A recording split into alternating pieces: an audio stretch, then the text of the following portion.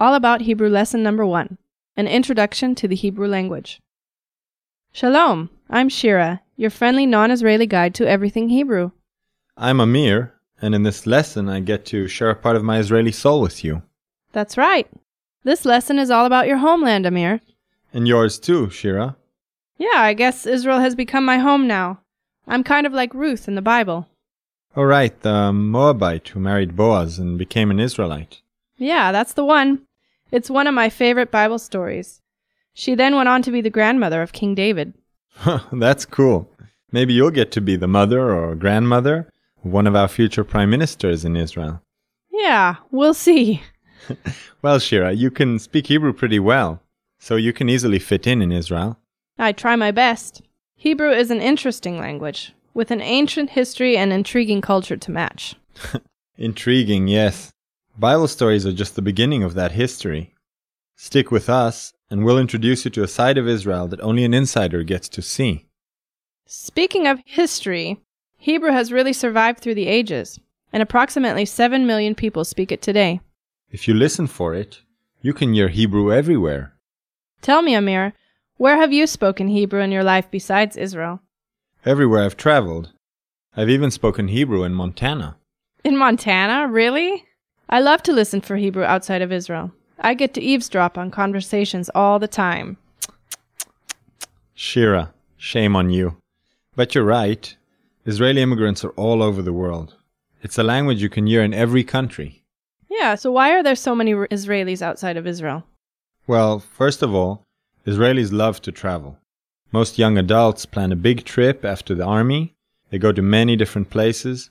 Southeast Asia or South America are really popular. Yeah, that post-army trip is very important. I love to see the pictures of all the adventures they've been on. The other reason is that there are about 750,000 Israelis outside of Israel, so your chances of hearing Hebrew are pretty good. Wow, that many? Yes, Israel's had a rough history. Many Israelis feel they can make a better living outside of Israel. Others just don't want to live in a place with so much tension. Yeah, I guess it's a bit tense sometimes. But I find it so exciting to live in Israel. So, let's get back to the topic of the Hebrew language. I know that Hebrew is ancient, but where exactly did it come from? Well, it's difficult to pinpoint, but experts believed it developed from a dialect of the Canaanite language. That's another name I remember hearing in the Bible. You can actually see a lot of Hebrew's history in the Bible. If you know the stories about the Israelites, you'll be able to follow the history of the Hebrew language pretty easily. I know, though, that Hebrew in the Bible is much more difficult than Hebrew spoken today. It is. Hebrew used in the Tanakh, meaning the Old Testament, is called Classical Hebrew, and the Hebrew spoken today is called Modern Hebrew. Why are they so different? If you remember, in the Bible, the Israelites were exiled to Babylon, and while they were there, spoken Hebrew really declined. But the Jews came back from Babylon in the end, didn't they?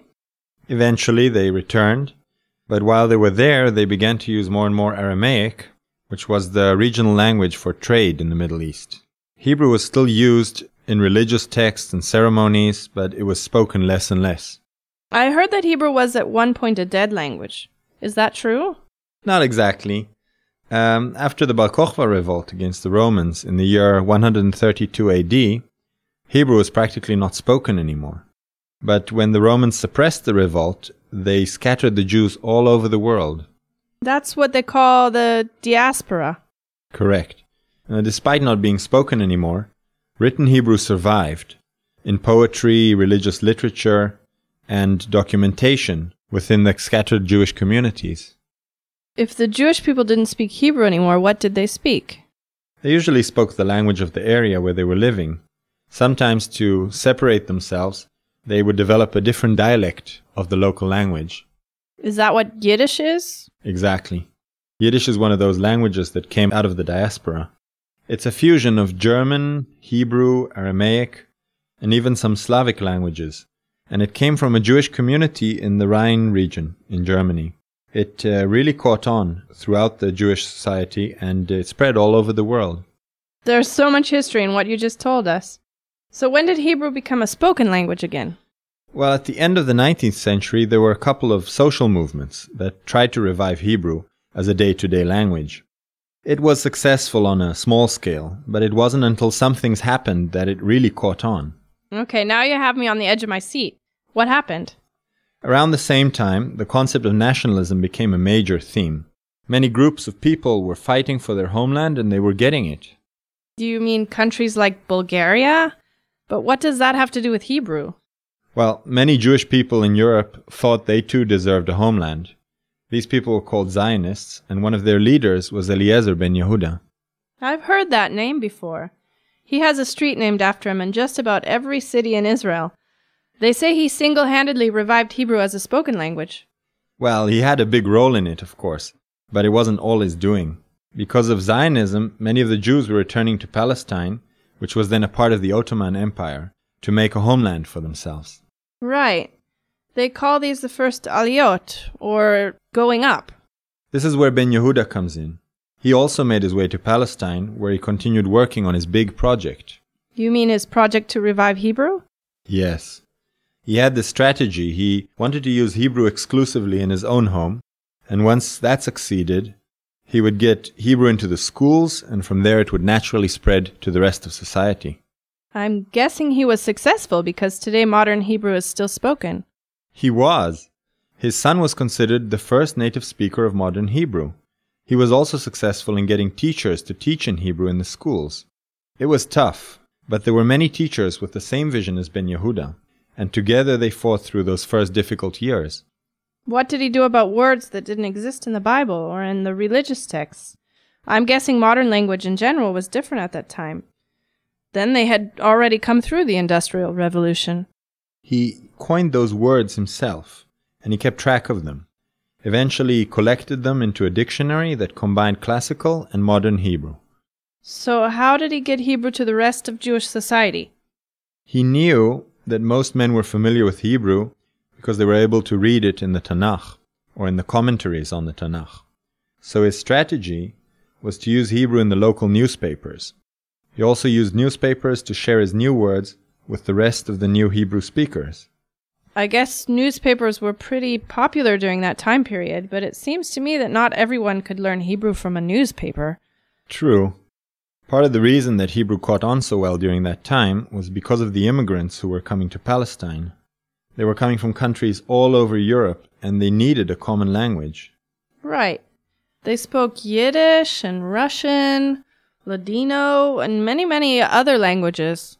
As Hebrew gained speakers, it became that common language. Most of them had some sort of a knowledge of it, so it wasn't so difficult to start speaking it. That way they didn't have to learn an entirely new language. That's brilliant. Well, if there hadn't been such a need for a common language at the time, Hebrew might not have caught on so quickly. Wow. Hebrew has such an amazing history. So now I understand the answer to my question. Because Hebrew had mostly been a written language for so many years, it had to go through a lot of sudden changes to catch up to modern times. That's why there's such a big difference between classical Hebrew and modern Hebrew. Yeah. Hebrew is a very special language. It's in its own class altogether. Yeah, technically speaking, Hebrew is a Semitic language from the Afro-Asiatic language family. It belongs to the Canaanite group of languages, and it has two main dialects. The two main dialects are Ashkenazi Hebrew and Sephardic Hebrew. These two dialects are related to where different groups of Jews came from in the diaspora. We'll get into how these two dialects have affected the Hebrew language in some of our other All About lessons. Let's talk about Israel for a bit. Okay, it sounds like we're in for another history lesson. We'll try to keep it short. Okay. How about we start at the part where the Zionists had come to Palestine, which was a part of the Ottoman Empire, but was then taken over by the British. Yes. When Hebrew was becoming the main language of Jewish society, the British Mandate was in place. And in 1922, Hebrew actually became one of the official languages of Palestine. Hey, that's amazing. Hebrew went from not being spoken to an official language of Palestine in 50 years. What's even more amazing is that Zionists continued to come to Palestine, where they were later joined by Holocaust survivors, and together they declared the State of Israel. So two dreams came to be: the revival of Hebrew as a spoken language and a homeland for the Jewish people. Today, people don't even think about the fact that 100 years ago, modern Hebrew was still in its infancy, and Jews were still scattered all over the world, longing for a homeland of their own. Israeli history gives a lot of insight into the reason for the nationalism of Israelis, as well as their strong cultural identity.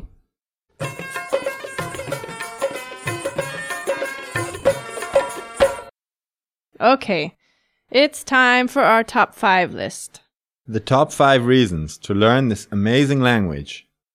Number 5. Hebrew is one of the oldest languages in the world. By learning Hebrew, you'll gain access to thousands of years of poetic, historical, and philosophical texts. Number 4. Modern Hebrew comes from the classical Hebrew, which is the language that most of the Bible was written in. So now you can find out what those passages are really about. Number 3. By learning Hebrew, you can get new insight into Jewish history, and you can also have a better understanding of Israel's culture and its history. It's practically a 2-for-1 deal. Number 2. Knowing Hebrew will help you travel more easily in Israel and interact with Israelis abroad. Soon you'll be speaking Hebrew just as well as Shira. And the number 1 reason to learn Hebrew is... Hebrew is fun.